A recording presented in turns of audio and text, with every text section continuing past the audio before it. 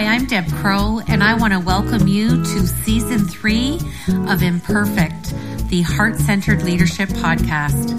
This is a podcast where we connect, learn, and laugh together with authentic and courageous leaders from all over the globe. You will learn from leaders you haven't even met yet. You will gain new tools to add to your leadership toolkit. Leadership belongs to all of us. It's not measured by stature or title. So please pull up a chair and listen in. This is the Heart-Centered Leadership Podcast. You know, we are now in Season 3 of Imperfect, the Heart-Centered Leadership Podcast. And I continue in awe to be completely inspired by the amazing leaders that I am finding around the globe in different industries. And I reached out to the gentleman that I'm interviewing today, and I just shared my heart and why I wanted to interview him. And I was so delighted that he was able to make time to do so. So I want to introduce you to Shannon Gregory. He is the Chief of Flight Operations at Kennedy Space Center in beautiful Cape Canaveral, Florida. And a little fun fact, Kennedy Space Center is located on Merritt Island in Florida. And I actually remember visiting as a child with my family. And it's one of 10 field centers of NASA. And I know, and maybe Shannon will correct me when we talk, I do believe, and this goes back to when I was a very young girl, that since 1968, NASA Kennedy Space Center has been the main launch center of human spaceflight. So I look forward to a great conversation, and I'd like to welcome Shannon to the show. Well, Deb, good morning, and good morning to all your listeners. And it's just an honor to be here and to be chatting with you and all of your listeners. I want to give the listeners a bit of a description of who you are and your leadership. And you like to say that you're energetic, forward-leaning, detail-oriented, and I know you have surpassed 25 years in a senior leadership role. And I know that you have quite a comprehensive role working with technical professionals. So my first leadership question is, the aerospace and defense industry are ever changing. How do you as a leader stay up to date on aerospace related current events to really help foster and, I guess, move you forward progressively as a heart-centered leader? Oh, that's a great question, Deb. And, really one of the great ways I do that is listening to a lot and partnering with a lot of industry leaders and really getting the kind of ear on the street or kind of guy on the street sort of impact on what they're doing, some things that they're thinking. There are various podcasts I listen to quite often to ensure that I'm getting the newest information. One of my favorites, which actually is not a NASA podcast at all. It's called The Everyday Astronaut. So there's now an expert actually at some of the what's going on in all things aerospace and especially in human space flight. And it's fun to hear different takes on that as well. And then many times it's hearing from some of our astronauts as well and what they see as some of the new things that are developing within the aerospace industry. And as you mentioned earlier, it is a fluid and amazing thing that we're a part of now as we continue on. It's exciting to be here. And of course, the weather's great, but the energy, you can just feel the buzz of just all the things going on. And every now and then it's really neat. You have to pinch yourself that I'm actually a part of it. You know, I can relate to that. And as you're talking, it just brings me back to when I was a young girl and we visited the center as a family. And then when you see things after that on TV, it brings you back to that exact moment. It's almost what I like to refer to as an heirloom memory that you kind of engrave on your heart as a child. Yeah. And I'm sure as a child, did you ever think you were going to land up working at NASA? I didn't as a kid, but I did have a love for all things NASA. I loved the space shuttle program and really followed as a young man and as a kid. Really one of the things that kind of set my mind to hopefully eventually working for NASA was the Challenger tragedy. And as I learned more about the inner workings and how NASA actually worked, I really wanted to always get involved with it. So it's like the dream job that kind of aligns with some real realities. And being able to align both of those up has been a great honor for me. Well, and almost truly serendipitous. I love when leaders tell me about the intersection or alignment of their goals and dreams and visions. And it's just miraculous. And I'm going to ask you a bit more about that in a minute. But my second question on the show, I have decided to allow it to have permanent residency because I think it's important for our listeners to hear from leaders at all different levels across many sectors from various regions across the globe. Sure. Share with us what imperfections that Shannon brings to his heart-centered leadership.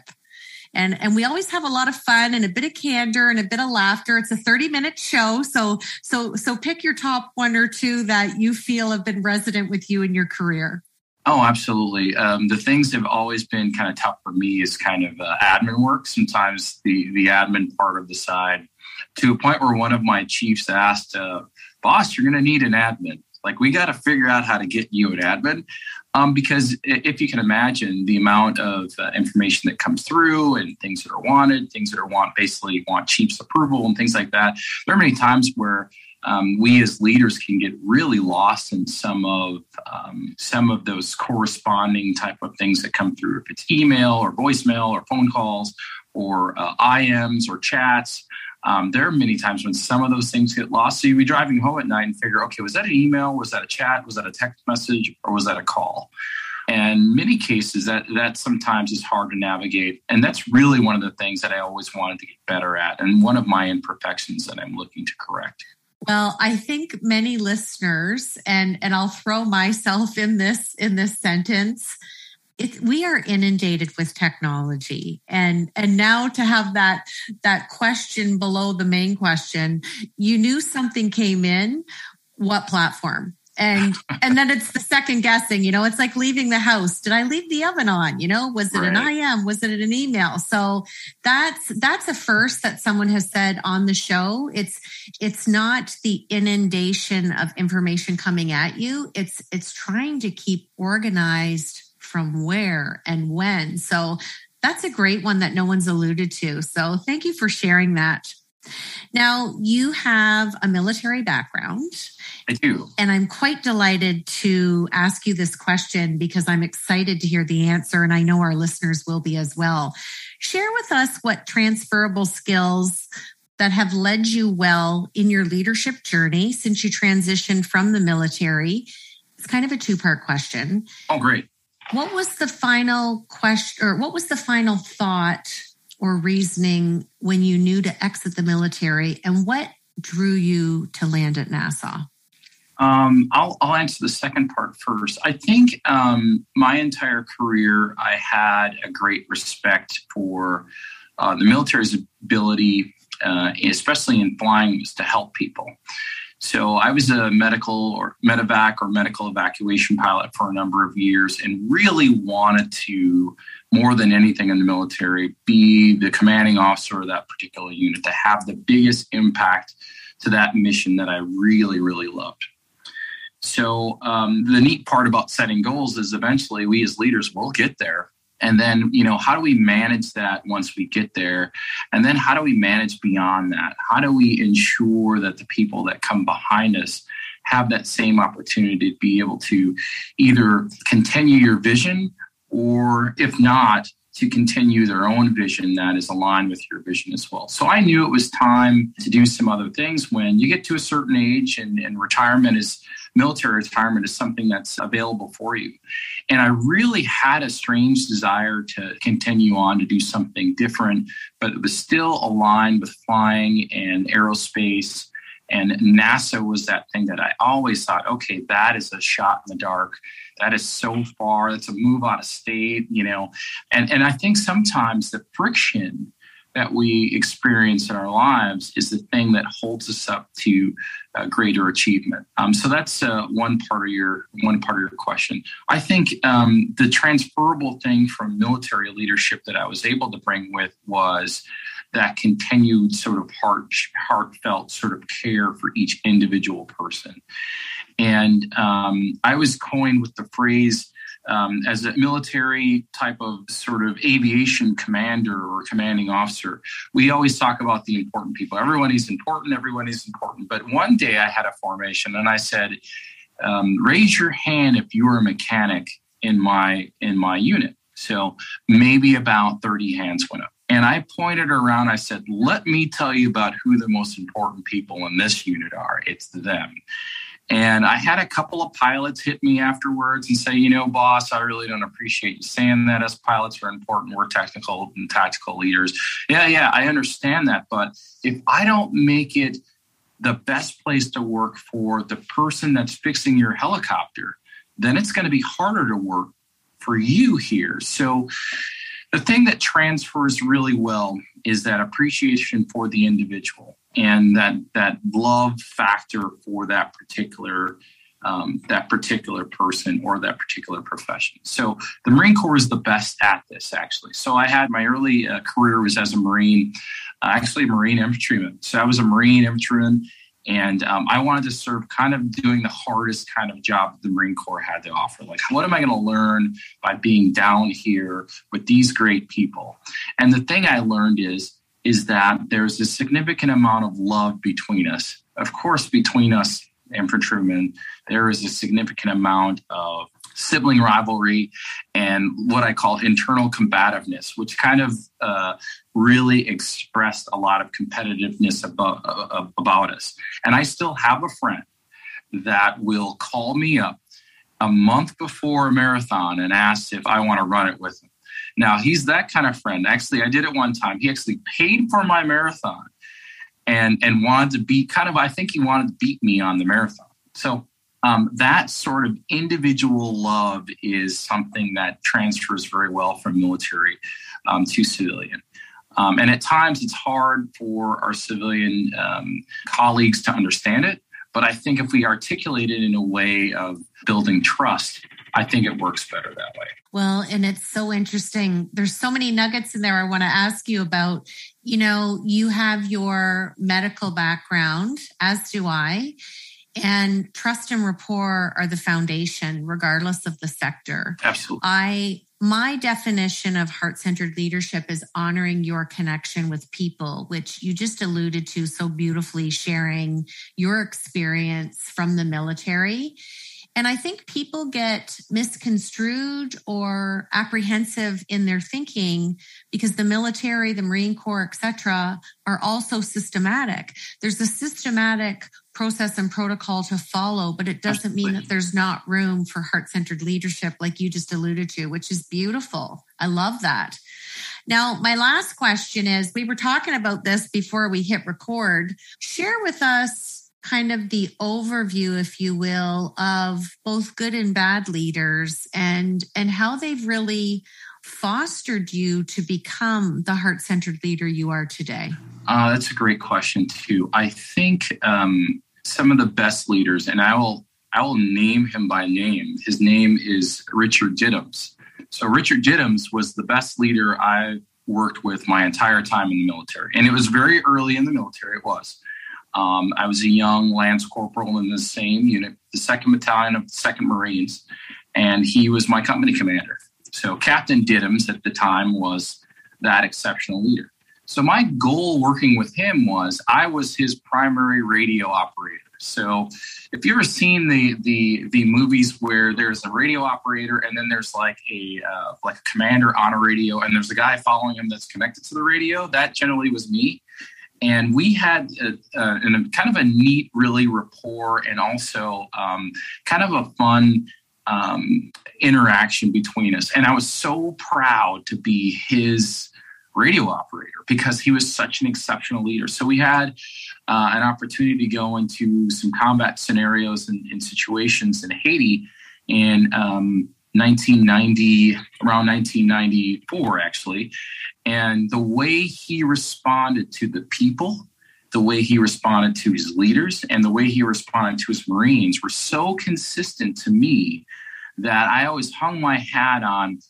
Would Captain Diddams, now he retired as a lieutenant colonel, would Lieutenant Colonel Diddams appreciate me either acting like this or doing this particular thing? Now, given I did not make him happy all the time, but he was that kind of exceptional leader that made me want to be better.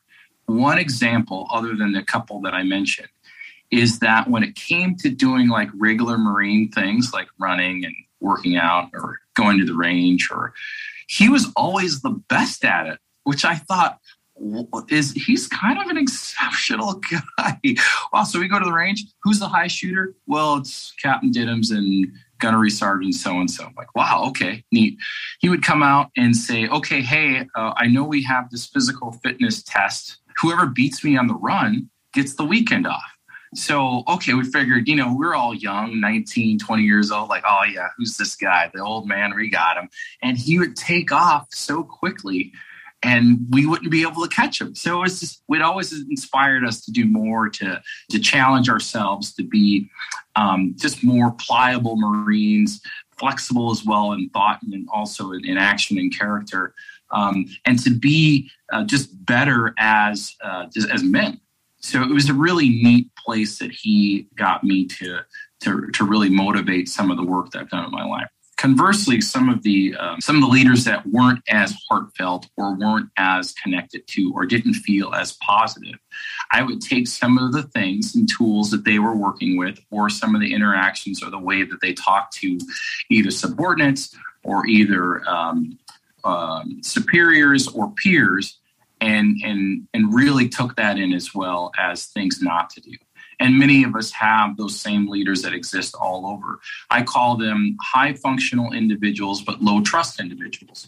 So generally those leaders are probably very good at what they do. They're probably very good, but then they have this low trust problem. So all of us in teams have individuals that are peers that have that particular issue, or we have folks that have that issue that are our leaders. And how do we navigate those folks? Oh, there's a way to navigate them as well.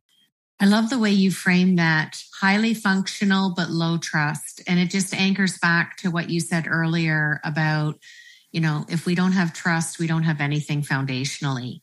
And really good point where you said you observe the behavior, and as a heart-centered leader, we just put that observation into our business acumen, into our toolkit. We don't have to respond. We don't have to repeat the behavior, but we can acknowledge and observe, and we know it's something that will never be in our wheelhouse in terms of our behavior. Right. That is such an interesting observation. I love that. Now, I have to switch to my Fab Four, which I'm probably, I may actually ask you 6, just because I could sit and talk to you all day. But before I do that, I want to ask you one more question that's not really leadership. It's more of a character or a personal question. Sure. Did you find it difficult to come off the hypervigilance of being a medevac, leaving the military? Was there a little bit of time in there where you just needed to kind of be silent, maybe gain some equanimity before you transitioned to NASA? Because I think a lot of people that don't understand the medical world, and especially what you were doing, I was a neurotrauma case manager. So like you, I was always around a lot of injury, a lot of insult, a lot of trauma. Right. And sometimes people don't realize our adrenaline maxes out in milliseconds. Sure. And how did you approach that time, and how did you come down from the hypervigilance to transition to where you are now? Yeah, that's a great question. I think a couple of things I had to do, one of which was I had to find a role really where I could take some time to hone a couple of skills. some of the sort of detailed work that I had to get into, some of the work that required a lot of feedback as well, some of that work. So that prepared me a little bit coming off of that. The flying and that high adventure, that actually was difficult. I mean, many folks coming out of the military will either buy motorcycles or do sort of high risk activity to keep that going a little bit. And I think through a lot of work, even a little bit of therapy and talking to some people, and then another opportunity with something called the Outward Bound Veterans Program, where when in transition, those programs are available to veterans to actually just get outside for a week and to do some sort of self-reflection through some team building and some other things to provide you with a foundation once you're through and in that transitional phase. So I had to do that a little bit. I think some of those roles where you take a step back to understand how organizations work are good. I had to go get an MBA, so I went and did that and got some education and figured that out as well. And then when the situation or opportunity presented itself, I felt more prepared for it instead of coming right out of a high impact operational type of role, then into another high impact operational role. I had some time back. I had some time to relax. I had some time to understand. I had some time to learn how to do some other things like technical writing and other things that I had to learn how to do. So now on this end, when it comes to, hey, I need you to write a, 20, 30 page report on this, it becomes a little bit more fluid. And now I understand what that individual contributor work was and was meant for. That was for me to get ready for this next step out here. Well, and I love that there were several modalities that you took into consideration, and I align with you. It took me a year, and I did very similar to what you did, and took the time to think about and embrace the transferable skills moving forward. You don't really realize all that you do until you sit down and make a list. All right.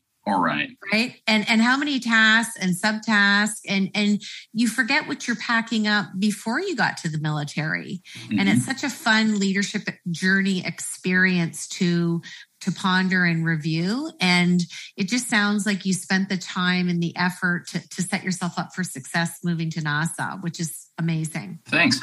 One thing I had to realize too is that what it will take to be successful in the future is not all the things that I've already done. There'll be more that I'll have to bring to bear. So I used to have in my home office, behind me is generally a shadow box that has all the medals and things that I've gotten. And I used to point to it, say, let me tell you something.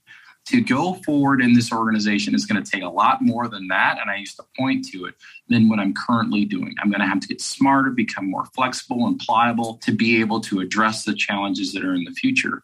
And that part really gets me excited. With leadership itself, I love coming to an organization that needs a little bit of work. Now, you wouldn't think that with NASA, but there are certain things in every organization that should key off the heart-centered sort of focused leader. One of the things that I love hearing, which I won't say I love it, but it does get me going. Well, that's the way it's kind of been. Or for the last year, it's been like this. Or for the last 5 years, this thing has been broken. So then that gives the leader an opportunity just to kind of tune into a couple of those things and to, put an ear out there and be solution-based. So when team members start figuring out that this particular individual is out there working to mitigate some of those things, to change everything for the better.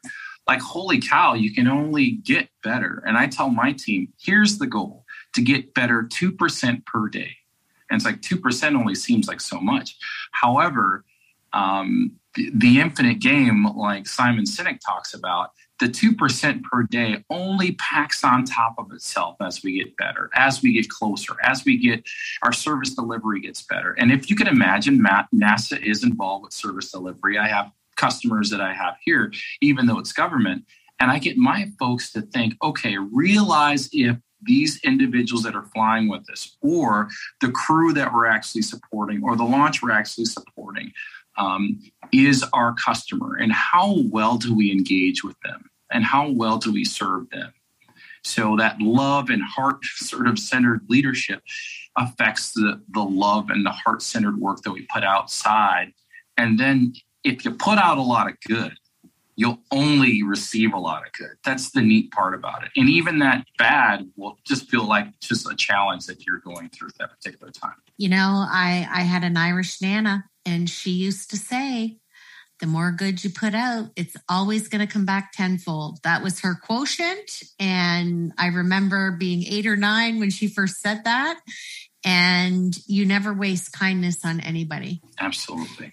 It may not always be received, but that's for your leadership toolkit, much like you alluded to before. Sure. Okay, I'm going to switch to my Fab 4, but okay.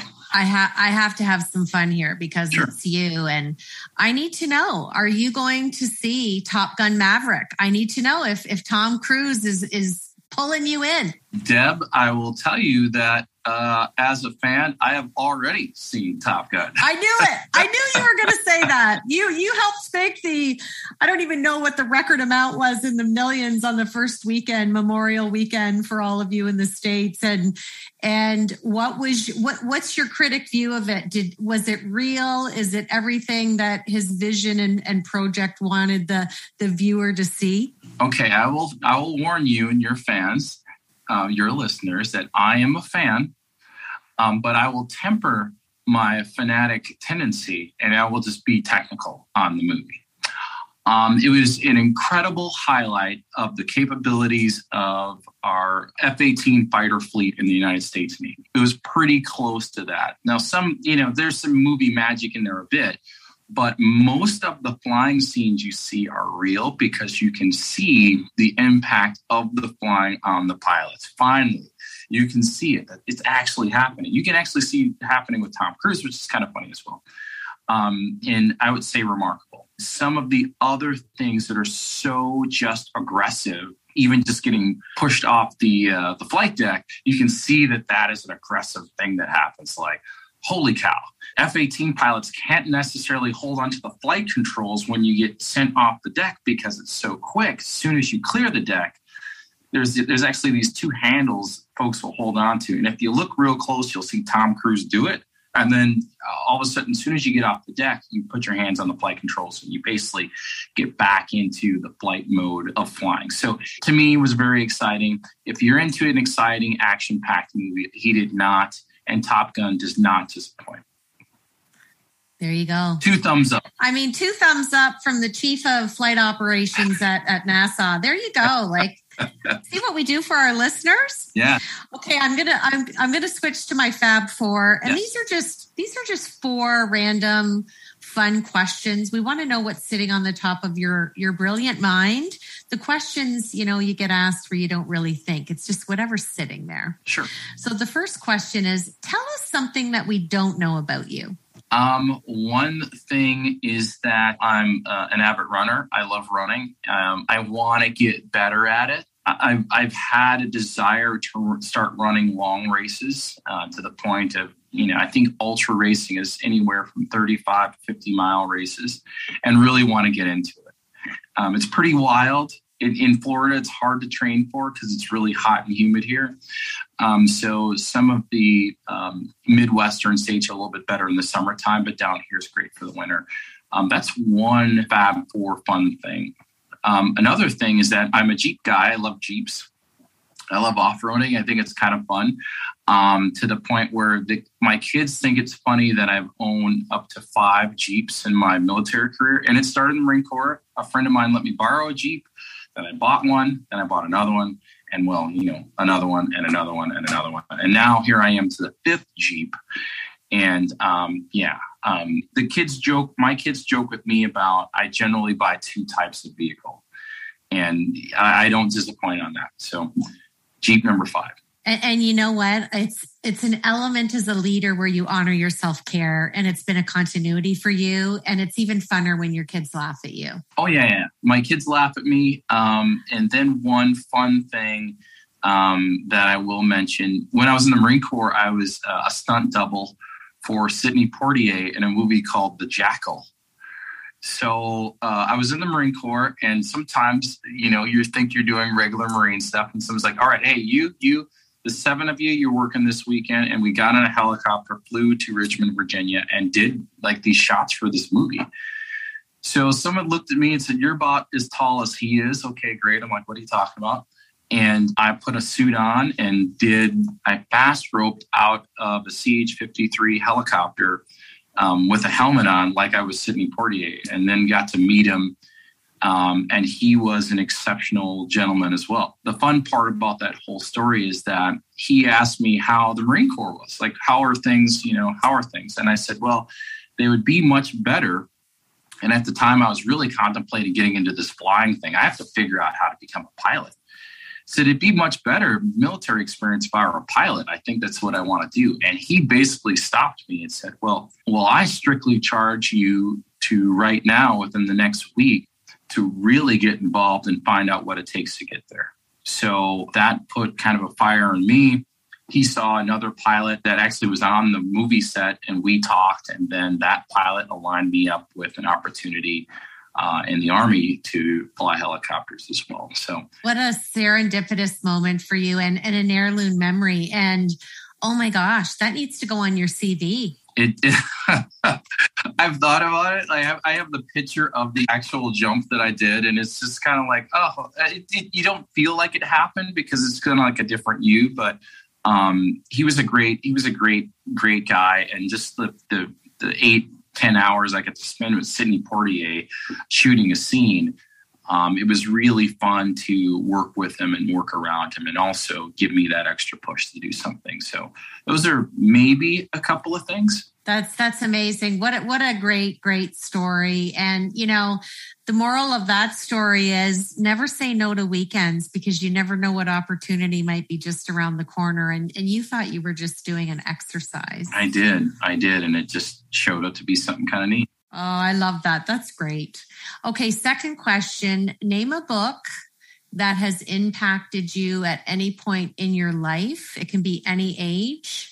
And if you could share the title and the author and just how it impacted you. The Infinite Game by Simon Sinek. I actually keep it up here on my shelf here. That's one of them. And The Soul of a Nation from John Meacham. So 2 books, 2 separate things. One really deals with organizations and leadership and thinking through your own organization, and not to be a finite leader, but to think and work in the infinite game. So if we constantly get better, constantly are in tune, we tend to have a longer run that's better instead of a shorter run that's only successful. So that's one of the books. And then The Soul of America really just deals with America itself and our history and some of the good and bad points, and really some of the things we can do better, really to align ourselves with our true ideals as Americans. So John Meacham is great at this. I mean, exceptional at it. He's a history writer by trade. So to read through it, I mean, his cadence and the way he delivers is pretty exceptional. I have one more book. One last book that I had to read, and it was one of those, I couldn't put it down. I had to, holy cow, read through this thing. And I'm forgetting the author's name, but it was called No Easy Day. So it was a Navy SEAL book about the raid on the Bin Laden compound in Pakistan. So it's not just the big raid, which is the best part about it. I think he talks more about the adventurous life that kind of got him there.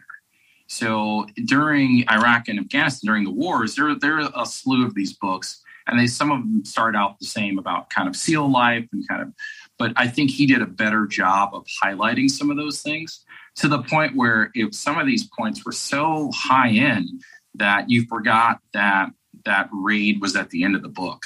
Would get done with a chapter like, wow, that was pretty exciting, or pretty death-defying. So yeah, those 3 books right now are my favorite. I'm working on a couple more.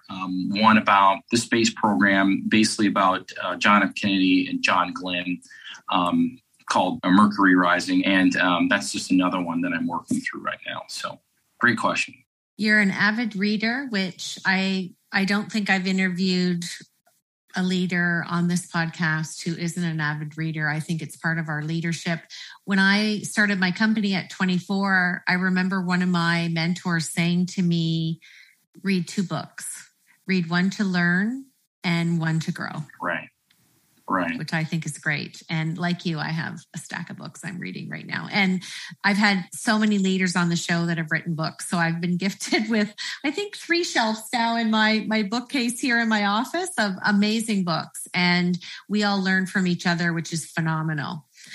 Okay, third question. Let me put some context around this. I'm granting you a wish. Sure. And you get to have dinner with a leader, and you can't use Lieutenant Colonel Diddums because you've already talked about him. I have. And this leader can be living. It could be someone who's passed away.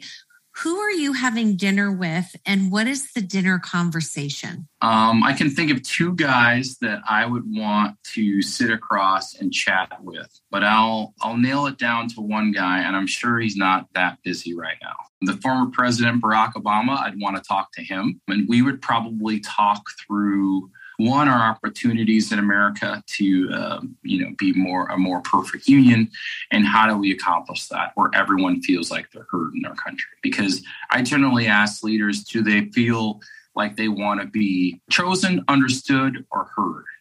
And generally, people want to be understood. But I think as big as our country is, it's sometimes hard to accomplish that. But generally, people want to be, the first step there is being heard.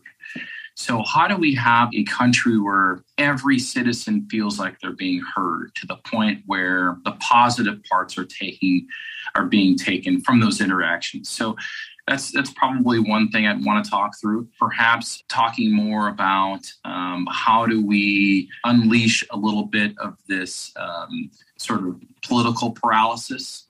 How do we get past that? And then I want to ask fun questions about, what do you see? You probably want to ask me about what do you see as future opportunities in spaceflight, and probably some of those things as well. So that is a leader now I'd want to talk to. I'm going to call this intuition. I had a feeling you were going to pick him. And one of the reasons why is that even in the face of intolerance or even some ignorance, he was still relatively measured. And that is a very, very difficult thing to do for a real human on the planet, where there are times where I feel like I have to be measured and I have to take a step back. Shannon, be measured. Do not react in that note or that email or that text message or in that conversation. And I told someone the other day is that I will always provide grace, especially when that person does not deserve it. It's really interesting. I teach my executives and I call it the Barack Obama 5. I was gifted a few years ago on my birthday tickets to see him. He came to our capital in Canada, in Ottawa. Wow. And he was at the largest facility. I don't even know how many tens of thousands of people. And even though I was in the nosebleed section, when he came out from around the stage and he had the Secret Service beside him, the energy in this arena, everybody jumped to their feet and I just started crying. And I remember my daughter looking at me and she's like, "Mom, what's wrong with you?" And I'm like, I can't believe we're in the same room as him. And what I learned was the Barack Obama 5. I love his body posture. Sure. I love his visceral level of equanimity. And when he's asked a question, and I'm a yoga teacher, so I watch how people breathe, he takes a deep breath without it being apparent. And I think he counts to 5 because I've watched him. Oh. I've literally watched him. And he's mindful of his body posture, his nonverbal cues, his facial expressions. He takes that breath, he counts to 5, and then he answers with this eloquence and softness. And I think if every leader could just, take a little bit of that. And like you said, take the Barack Obama 5. You don't have to respond to that email. And it comes back to people wanting to be seen and heard and listened to and validated. Absolutely. And that 5 gives us that little cognitive, emotional, physiological reset that we just need, because sometimes we just want to respond. And that's when we have to do that self-audit. So I'm not surprised to hear that in talking to you and doing my research for the podcast. And I think he's a mentor for you. So I think you need to call him and have dinner. I'll need to call up and align that up. Get my people. Yeah, get your people to call his people. You probably could, given where you work. Just say it. Right. You guys heard that first. So if your people are out there, feel free. Just give me a call. It's great. I'll answer. So when you have the dinner, send me an email and do keep in touch and let me know how great it was. Because it'll probably happen for you. We'll do a selfie and we'll send it straight to Deb. There you go. Well, before I close out the show with my fourth question, I just want to say that I don't like using the word busy. So I'm going to say, I know that you are an intentionally progressive professional. And I'm so thankful for the time that you shared today, giving us a small glimpse into your world and the expertise that you bring. And it makes me smile as a professional and the host of this podcast that you lead with heart. And it's just another sector that I love putting out to our listeners to realize that heart-centered leadership is in all sectors. You just have to look for it. It absolutely is. Absolutely. And I look forward to keeping in touch. I always tell my guests that I'm now a life sentence because we are now connected, and I honor that. I honor that connection very much. Absolutely. Okay, we're going to close out the show, and I'm going to ask you to finish this sentence for me. Heart-centered leadership is? Heart-centered leadership is grace, equity, and flexibility. Thanks for joining me today on Imperfect, the Heart-Centered Leadership Podcast. I hope that you've enjoyed the show today and learned some new tools for your leadership from our amazing heart-centered guest. And if you like the show, we would welcome a rating and review on whatever platform you listen to. And we would love to have any comments or feedback at any time. And if you want some more heart-centered goodness, head over to our daily blog, masteringtheheart.com.